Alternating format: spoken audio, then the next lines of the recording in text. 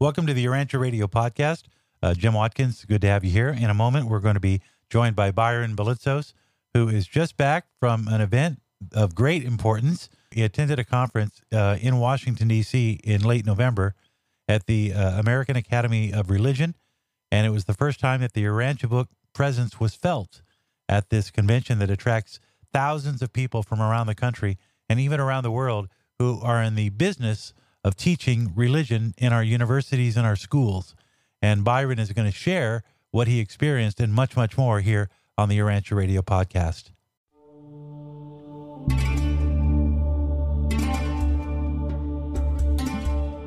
We have Byron Belitzos on. We had him on a couple of podcasts ago, and he was headed off to the American Academy of Religion, which was held in D.C., and it was a big deal around... so funny, Byron, because you were doing that while I was on a cruise. You were there with all these, religious teachers and professors, and here I am chugging beer on a boat in the middle of the Caribbean. But I thought of you. Well, I'd rather have been with you, actually. But you were kind enough to write about, because I asked when I got back, I wanted to know how it went, and there are so many things that you wrote that I just felt compelled to get you back on and maybe talk about some of it. You had mentioned that there were 100 other major seminaries and institutes on hand that were there. You were members of the Urantia Fellowship, Lynn Goodwin, David Cantor, Big Buck Weimer, Andre Rodatis, Sharon Adams. They were there. Chuck Thurston was there. You had a lot of support. So what was it like?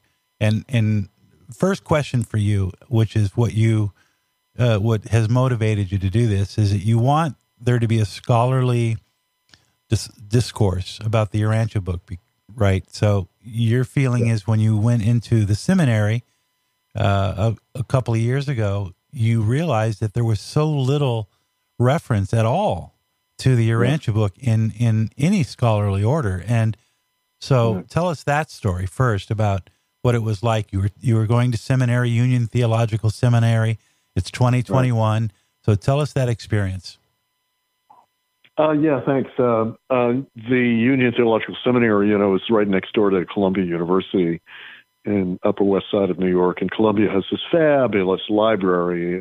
And of course, the digitized periodicals of all fields of knowledge. And so as a grad student, you get to search these databases, and you do a thorough search on the Urantia book for periodicals, for essays and scholarly pieces. There was practically nothing. I mean, really nothing there. But in books, in the huge, library there, the Columbia has, upward of 10 million books, and that's connected to the seminary library's 800,000 volumes in theology of religion. And there were only two books. There was the Urantia book, but an old edition, and with the stamping as to when it was taken out, when it had been checked out, which they used to have, and it was only a couple of people that checked it out. Really? Wow. Oh, yeah. Oh, sure. Yeah, it was, and not the right edition, an old edition. And then Martin Gardner's book was the other book. That's unfortunate. That right there would have upset me a lot. I would have. And so that made you think, okay, well, something's got to be done about this. I mean... Yeah, I mean, we're those of us that are sort of activists about this and want to get this rolling in these different venues, right? And one of the venues that we haven't paid much attention to is the academic world. And so there I was in a pretty academic setting, and I mean, I knew how it was going to be, and I figured there wouldn't be much there, but I couldn't believe it was so little. So for example, the Urantia book secondary works that we all know about, like the Paramony or something, those aren't in there. And so I contacted them, and I gave them a list of things, and I actually don't know if they ever acquired them. But in any case, I had to deal with that, and I had planned to do some work on the UB there, because I told them going in I was going to do it. And, to my surprise, they let me in to do that, but it wasn't the only thing I wanted to do.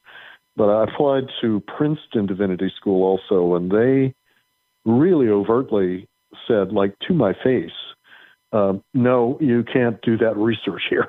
Why? Jeez. It's a whole thing. Yeah. Oh God, that's another story, maybe for another time. But you could have done this at Harvard, for example, because Harvard they broke ground because of Angie Thurston was there and brought that forward at Harvard Divinity School. So a lot of credit to her to get that done. But Harvard's really wide open in their divinity school. And where I was, when you say wide open, do you mean they're open? They're tolerant of other views? You mean wide open, or wide open in the sense that they need more? They're not. They're not really picking or picky. Yeah, they're not particularly picky because their background. A lot of people don't know this, but Harvard is not like any other seminary really, because Harvard Divinity School was founded by Unitarians, right? Mm-hmm. In the early or I think mid 19th century, right? So Unitarians are quite open-minded. Yeah, they are. Right. So it's not like, say, Yale Divinity School or Duke Divinity School, which, pretty, not real conservative, but definitely focused on biblical roots. And of course they go far beyond it, but they're Christian seminaries that are denominational, but Harvard is not. Not really, other than Unitarian, but even the Unitarian is not non-denominational. They're not strict about doctrine, right? They're just not. So, but Harvard, making that happen at Harvard was a bit of an inspiration for me, trying to do the same thing at a fairly equivalent seminary in New York, and lo and behold, they did let me in, and I got a Jesuit guy who was my reader of my thesis, and who was, Jesuits are great this way in the sense that they are widely read people and open-minded. So this guy enabled me to do it, even though he didn't know what the UB was, but he sort of trusted me. And so I was able to do research of not even research. I was just exegesis of the Urantia book itself. Yeah, when I read your Truth, Evil, and Sin and the Demonic, or at least excerpts from it, I got the feeling that you were very careful about what you included as reference material from the Urantia book. It was very well done, because you could tell you were trying to take as much of a objective approach as you could without the appearance of having a personal preference for the Urantia teachings. It didn't sound at all like you were someone who was actually a reader for a long time. Was that your intent? Was to sort of keep it so it wasn't a personal, but more of an academic approach to using anecdotes from the book? You know what I'm asking? Oh, I certainly do, Jim. And in the field of theology, most of the academics are members or sort of friendly to a denomination. Certainly the Catholic theologians are, but most of them will disclose that they're Methodist or Presbyterian, and so you don't want to hide that, but you want to have a critical distance from the materials. That's the whole point, right? And so you do both. But you don't use the occasion to evangelize, right? Right.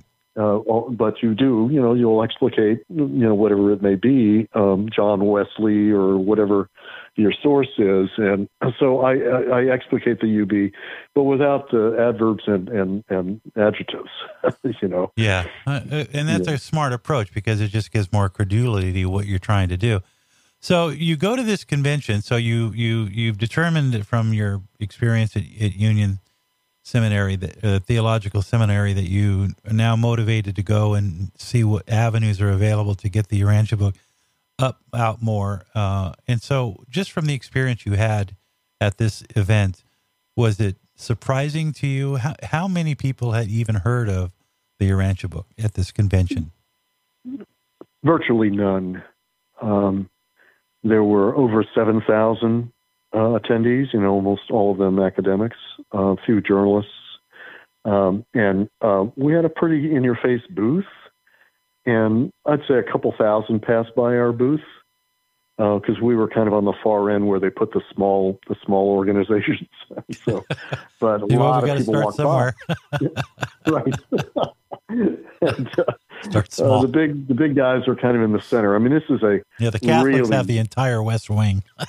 Right. Yeah, the Catholics, but the and they should, because these are big institutions with history, lots of influence, and they have it's not so much that it's the seminaries and the universities, but it's mainly the publishers that are affiliated with them and or independent publishers in the field of theology, of which there are maybe 20 major ones that publish for worldwide, and the best academic stuff. And so they have these big exhibits there. And as far as the eye can see, I mean, there are books being put out on every topic of religion, theology. And so, yeah, back to your question, that we could tell, you can tell as people pass your booth that they recognize it or don't. And you just, it was a little sad for all of us to realize, in our experience there, how little we are recognized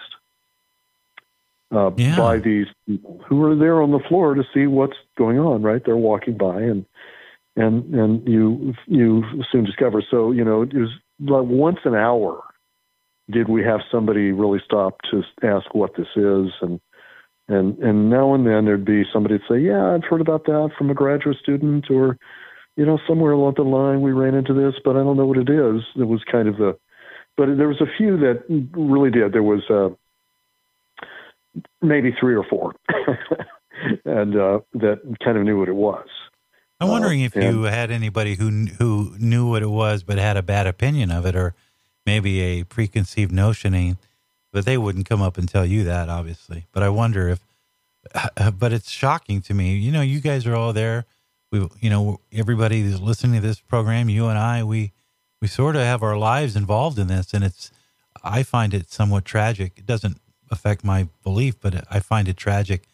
And I wonder, you must think about this too. What are we doing wrong? Are we doing something wrong?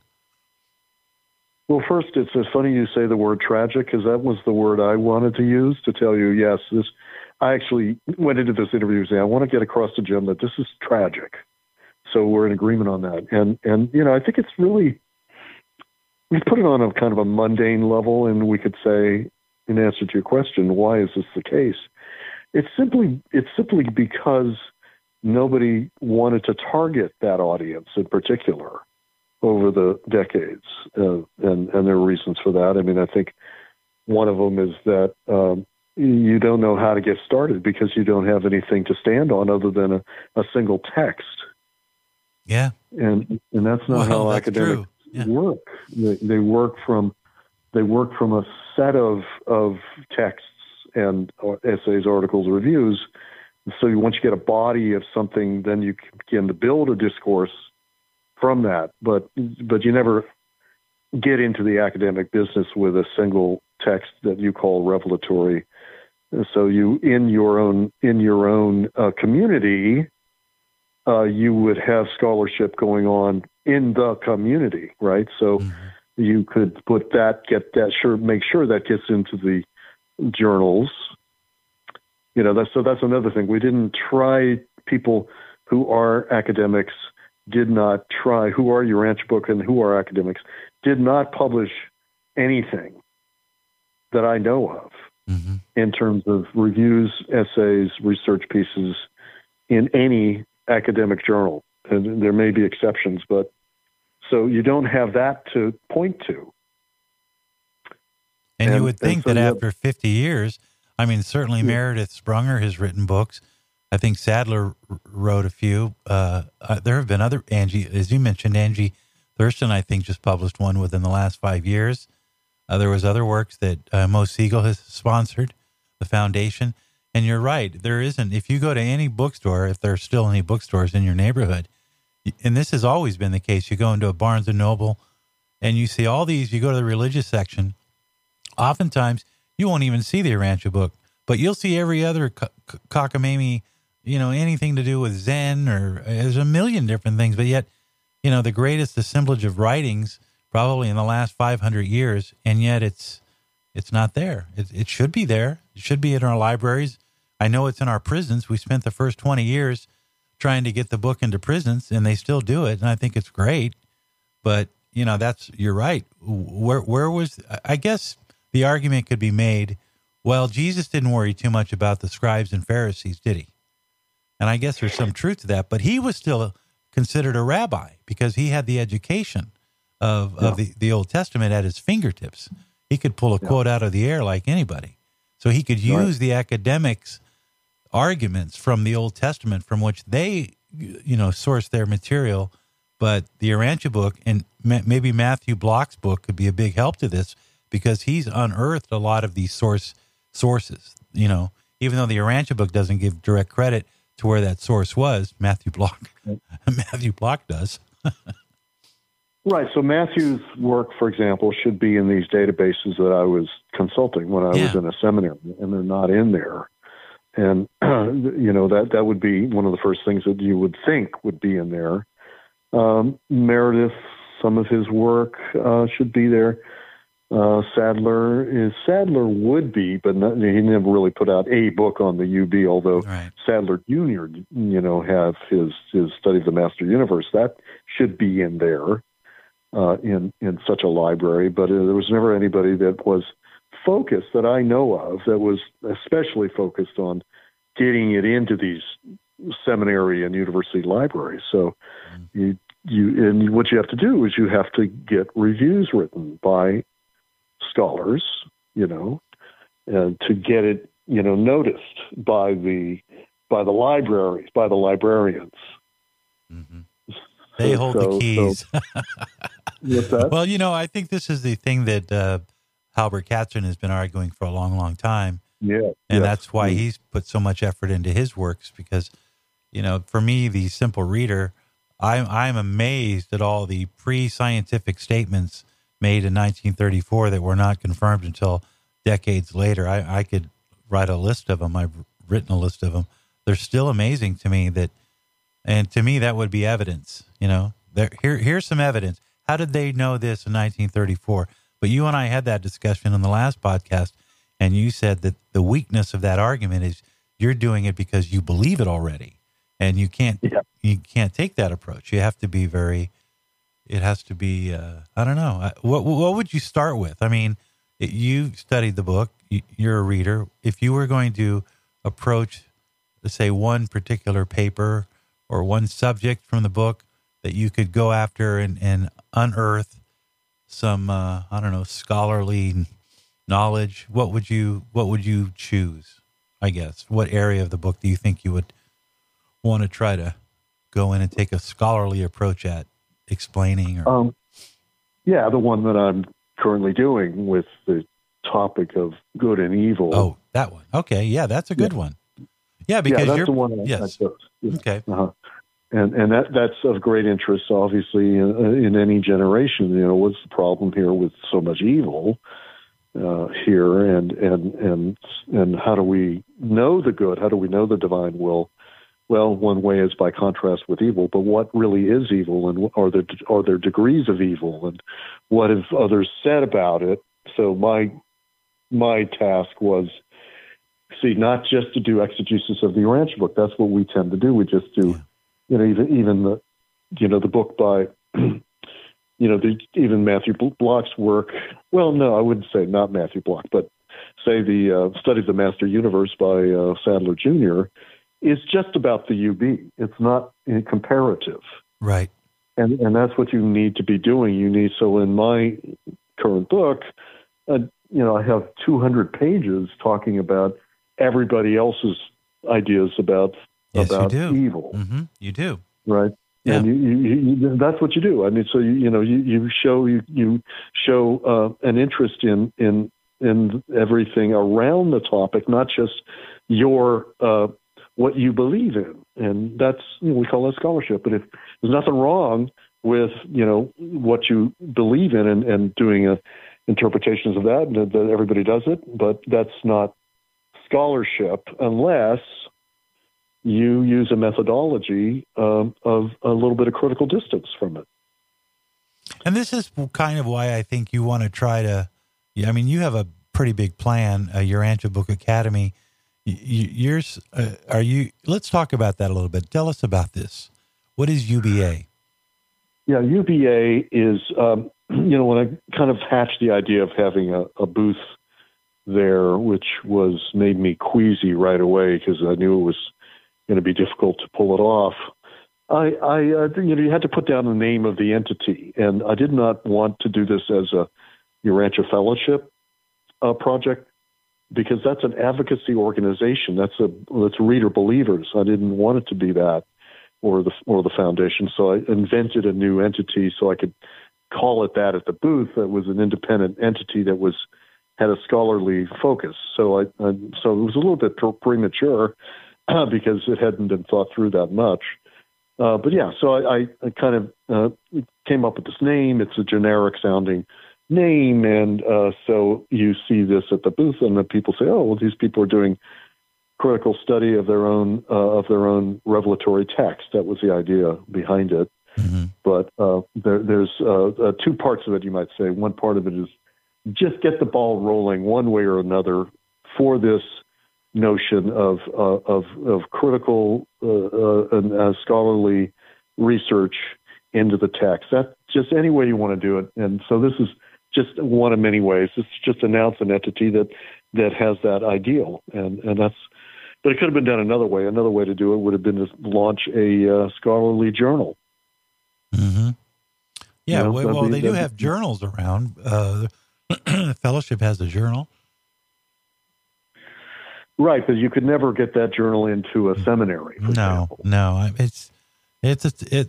So the idea of a Urantia Book Academy would be to attract people who would be, as part of their academic study, to apply critical studies to the Urantia book and delve into the subject matter and then do the research to substantiate whether the authors were accurate or not. Is that sort of in the direction you're wanting that to head? And then you could then have am I on track? Yeah, you're so totally on track. And it's a way like anything else. I mean, you get disinterested scholars, so to speak, who would, take up a topic about what does the Urantia book say about the Trinity. And if they're writing a book about the Trinity, they can cover it in a couple of paragraphs and say, well, this is esoteric text, or whatever you want to call this, which states that the Trinity, has these permutations into seven, and that these, or whatever you want to say. What you could imagine that somebody would do comparative study of that and compare to what Paul Tillich said. Or what about the maybe something a little bit more rooted in science? Let's say you took the first the Urantia book explanation of the origin of our sun. We've pegged the Big Bang. If I've got this right, the Big Bang, according to current science, is 14 billion years ago, which is about the time of the last disgorgement of the giant nebula that spawned the birth of our sun. And that's just my own non-academic putting two and two together to come up with four. But couldn't someone take a scholarly approach to just that theory that the Urantia book says, and then go out and find out if it's possible through our understanding of astronomy today to determine that our sun is indeed the result of a nebular disgorgement 17 billion years ago, or whenever it says it was. That's what I'm talking about. Like, there's a lot of science in the Urantia book that I think would be red meat for people who are, curious. Well, that's where we're closest to what I'm calling for. We're already doing scientific symposia, in which people do look at current knowledge outside of the Urantia book and compare with the UB, right? So that would be a scholarly approach to it, and that's what we need to do. So we're doing a decent job with science now, but we're not taking the next step, which is to bring it to the larger community. We're just doing it for each other. We're not doing it such that say a grad student in cosmology somewhere could find it if they did research into that question. They wouldn't find it. So we're outside of those databases of scholars. And so it's not that hard of a thing to do. We take, a period of years to get this stuff imported into these databases and get a person who, Nigel Nunn or somebody like that, to send his article into a well-known academic journal and see if they'll pick it up. For example, it'd be better if you're a PhD, that you could do that. And well, that's sort of what Meredith did. I mean, Meredith was out there hawking this book in the early 60s, and he gives it to all of his friendly, Meredith was a very influential man. I mean, he could probably call in, he could probably get an audience with, President Kennedy if he tried, back then. And that's exactly what he did. He handed it out to a bunch of scholars, and some of them looked at him and said, well, I'm not reading this. and then a judge gave him the book. His introduction was somebody gave him a book, and I think it was Judge Hammerschmidt, who was, I think, was he a Supreme Court judge or was he a state Supreme Court judge? I'm not sure. Who. Judge, I think. Yeah, if I recall, yeah. Yeah, and so he was aware of the book, gives it to Meredith, and it took Meredith almost a year before he realized he had something important. But it seems like we have a long way. So do you think that next year, are you going to plan on going back to this every year? And what are you going to do? What should we do differently at the next, symposium? Well, big question. Yeah, I think that the fellowship committee that funded this, the outreach committee, they just got in touch with me to say they probably want to fund it next year, and that would be in San Antonio, Texas, of all places, where they're holding it. And it's a very expensive proposition, but I think they would, because the kind of the feedback that I've been getting is, people are happy with the fact that we tried this. And so, yeah, that would be the next thing. Also, they have regional scholarly meetings of theologians and religious studies professors. So I'm going to one actually in February at Princeton Theological Seminary, where I hope to get a paper accepted on the UB. And I think that I'll be able to do it.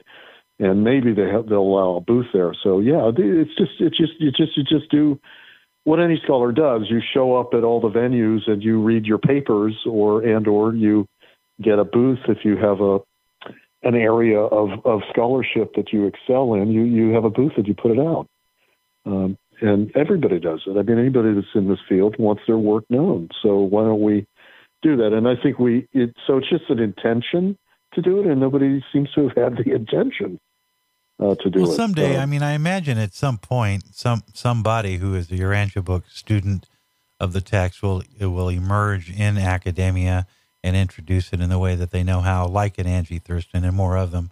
But I think also, and maybe I was thinking about this when you were talking about it, the one thing that works against us is that we don't have time. We're not archaic. In some ways, our cultures like books that are rooted in antiquity. It gives them more authority. And then I think that's what we're missing. The Urantia book is relatively young, in my opinion. It hasn't had a chance. The seeds are not sprouting quite yet. Right. I think that's the case. And that, as Meredith Sprunger has pointed out, among others, the authority of the Bible is only because of time and the fact that the greatest minds of the Roman Empire and Byzantine Empire, got engaged with it and wrote, books and, scrolls of exegesis of the Gospels or whatever. So you just have to have that activity that makes it preponderant culturally. And so what we have been missing is we have not made it preponderant culturally outside of our own circles.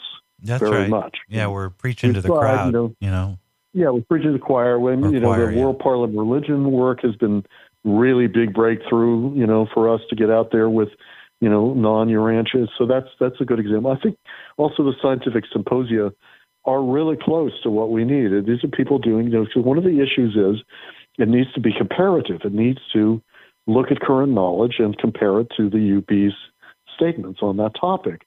And we do that in this scientific symposium. So all you got to do is just move it a little bit horizontally, sideways into the journals, with the right person who has a PhD in some scientific field that would then just give it a try. But I think it's like a chicken egg thing, because you don't want to be the first guy to do this.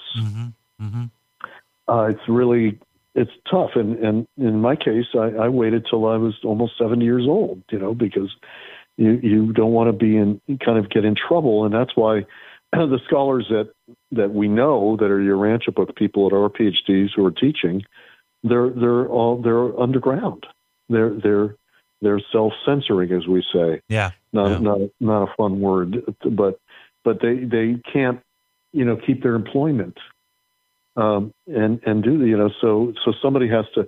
So it's somebody like me. I'm independent, and I don't have such a job, and I can take a risk at my age. But what would have been even better would be that there would be people in the fellowship or in the foundation whose staff work is they're staffing this so that they can say, look, we have these 20 major theological journals.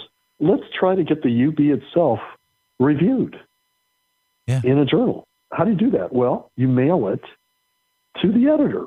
That's what publishers do. But they've never done that. Well, maybe we need to do that. We're giving away books everywhere else, and that's why I was encouraging to, Tamara was kind enough to get you books for the AAR, which is great because we did our great job at getting it in prisons and getting into public libraries that people don't even go to anymore. Let's now get it to the influencers, people, not because we're trying to convert them, but because there's good news to be found. I mean, my God, if we had more of a modicum of objectivity here, we really do think we're the only planet in the universe and we just can run things the way we want. I mean, the world is in a mess because of this lack of knowledge. We don't know that we are much smaller than we think, and the universe is much larger than we even know. And until that I think that's why this book was given at this age. I think you mentioned it, that the Urantia book is a response to the mayhem and the disorderliness of this current world. It's God saying, I'm here, like with one of those things, I'm here. And this is his I'm here moment, the Urantia book. So those are not your words, but that's what your inference was. Like the way you put that, John. I mean, it's also that the Celestials know that the Bible has been really in the mid-19th century was the beginning of the end for the Bible as being, sort of like inerrant, right? So up until early 19th century, there's hardly anybody, other than the French philosophers or, I mean, almost every, you could not be critical of the Bible. So the Bible criticism is really 150 years old. So by the time you come to the early 20th century, the leading lights of Christianity knew that the Bible was full of incorrect information. And so that's why the UB is a response to that dilemma, which is now we're going to correct the record as to what happened in those, all the way back to Melchizedek, right? So you need to do that, and the tragedy of this is that, look, if you will go to these conferences, they are slicing and dicing every paragraph in the Bible with hundreds of books. Really? It's awe-inspiring to walk the floor, because they're trying to get to the bottom of what in their exegesis of the Bible, because there's a desperate need to know what these issues are about for the modern mind or the postmodern mind. So they're doing these wild these not wild, but these imaginative interpretations of the Bible for the current day. And I noticed that as well. That's their job, and they have to make. And every generation has to give a new interpretation for the current needs, and that's what they're doing. With thousands of scholars are doing that, and with the UB, we've got like 5 people trying to do that, and so we just need to up the numbers, and get people doing this. Number one, number two, they have to do the logistics. They have to get to those journals. They have to go to these seminaries, and just show up and begin to talk about this, write their papers about it, write their thesis like I did, like Angie did, and get the ball rolling. Because the hour is late. Yeah, I think and certainly it would help if we had influencers that would talk about it once in a while. I learned a long time ago that it's funny. Very few people have actually read the Book of Mormon. I bet you most people that call themselves Mormon have never read the entire, just like most Christians have never read the entire Bible. But they'll swear on that Bible. And you could tell people all about the great things about the Urantia book, because there's a billion different great things about it. They may never read it, but that doesn't mean that they can't learn from its truths. And you don't have to get into, the Trinity and the, existentialism and the unqualified absolute and all that. You have to kind of go at people's level. But there's nothing wrong with talking about the fact that, saying to somebody, well, Jesus could have chosen 10 million other worlds to go to, and he chose ours. Now, people might scratch their head and say, what are you talking about? But it will plant a seed in their mind that maybe life is much bigger than we thought. Maybe it wasn't just a smart philosopher in the, 2,000 years ago. Maybe he came from somewhere else. Where is that somewhere else? What is that somewhere else? Well, he told us about that somewhere else. And you know what? You can read about his entire life. If you're interested, I'll give you this cool book that I found. And there you go. You've had the discussion. And that needs, I think, to be in more places. Madonna's out there pushing, you know how many recruits she had to the Kabbalah? I don't even know what the Kabbalah is. But apparently she's gotten a lot of people to sign up for the Kabbalah. I think it's an old Jewish ritual, if I'm not mistaken, of some kind.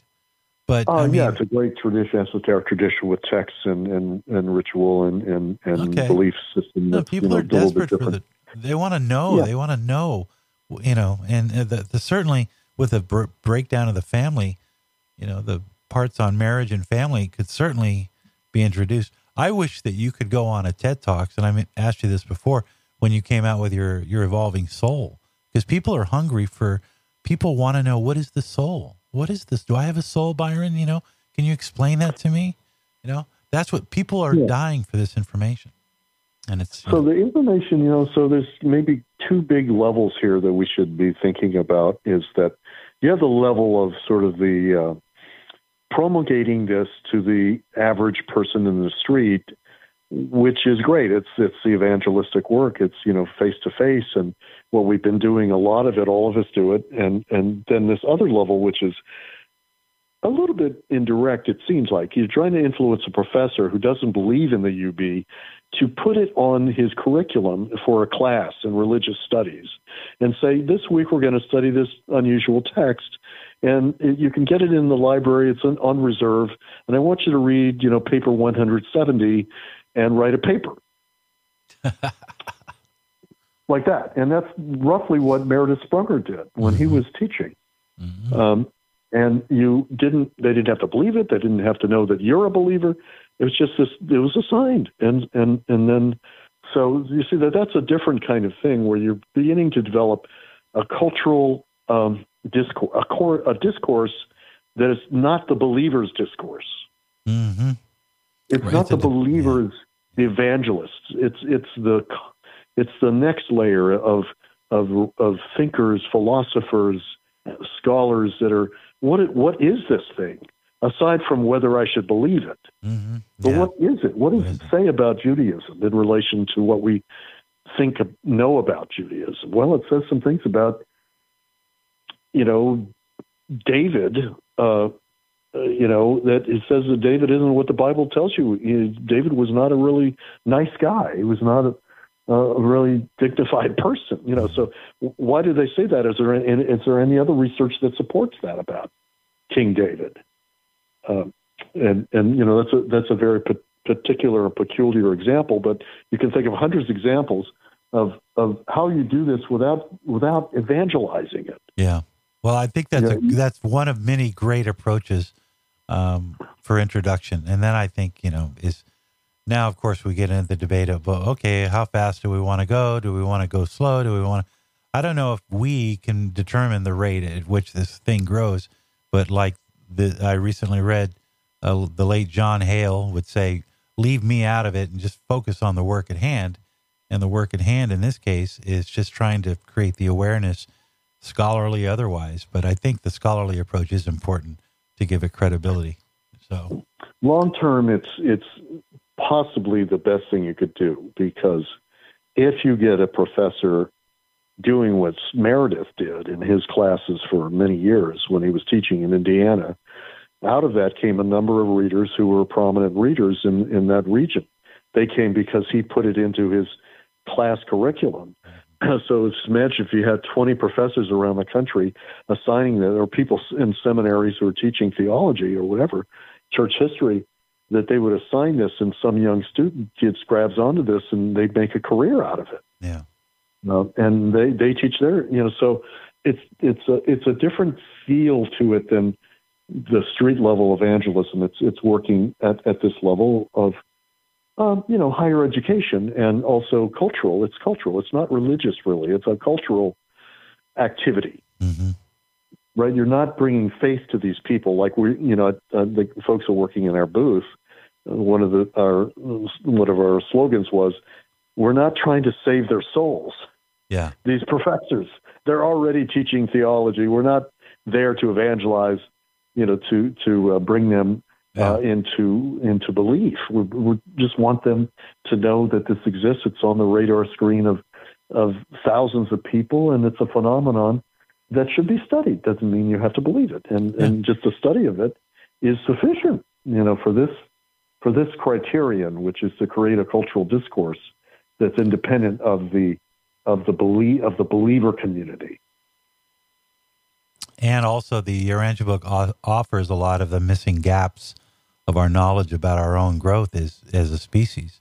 And so from an anthropological point of view, it's a treasure trove of previously unknown information. As they say, they sort and censor and bring in new things that maybe we didn't consider. So anyway. So just think, and just to finish up that thought, I mean, that if I don't know. I mean, I wrote a paper on evolutionary biology in the UB, and I submitted it to the scientific symposium, and they accepted it. And that was in the light of what theology and science says about evolutionary biology with reference to the origin of life. So if that article was in a journal somewhere, somebody's going to, somebody who's researches that is going to cite my article, and it'll be in a footnote, and then somebody else will see it, and then they'll say, well, who is this guy? What else has he written? That's the kind of thing I mean. Yeah. And it is meaningless, really, unless it gets into the larger community of biologists and theologians theologians of science. It's meaningless. It's not totally meaningless. It's something we believers are talking about. Well, it's not being used to its full potential. This is knowledge that could be helpful. It could aid in our research of ourselves in multiple facets.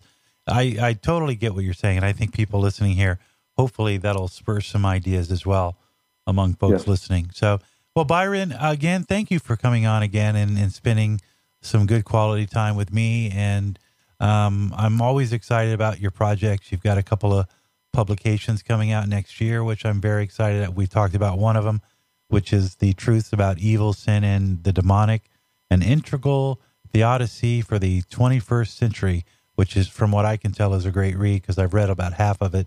And then Reason and Revelation, scholarly writings about the Urantia book, which is coming out, and it's from Origin Press. So are you on track now for these books to come out? Are you done with Truth About Evil, Sin, or are you still proofing it and doing the editing and all that? The final proofing is really due in 2 weeks, so it's basically done. But then it has to be produced and printed, so it'll be several months. And the other book, Reason and Revelation, is really the forefront of this effort because it's all these scholarly writings that I could find by people like Sadler and Meredith Sprunger, essays by a number of people, some of whom are using pseudonyms, that would be a vanguard text for use in universities, because the only other text is just very few, that they couldn't. There really isn't enough. But this would do it. This is an anthology of really good writings, and So yeah, that's more like 6 months out. Okay. On that.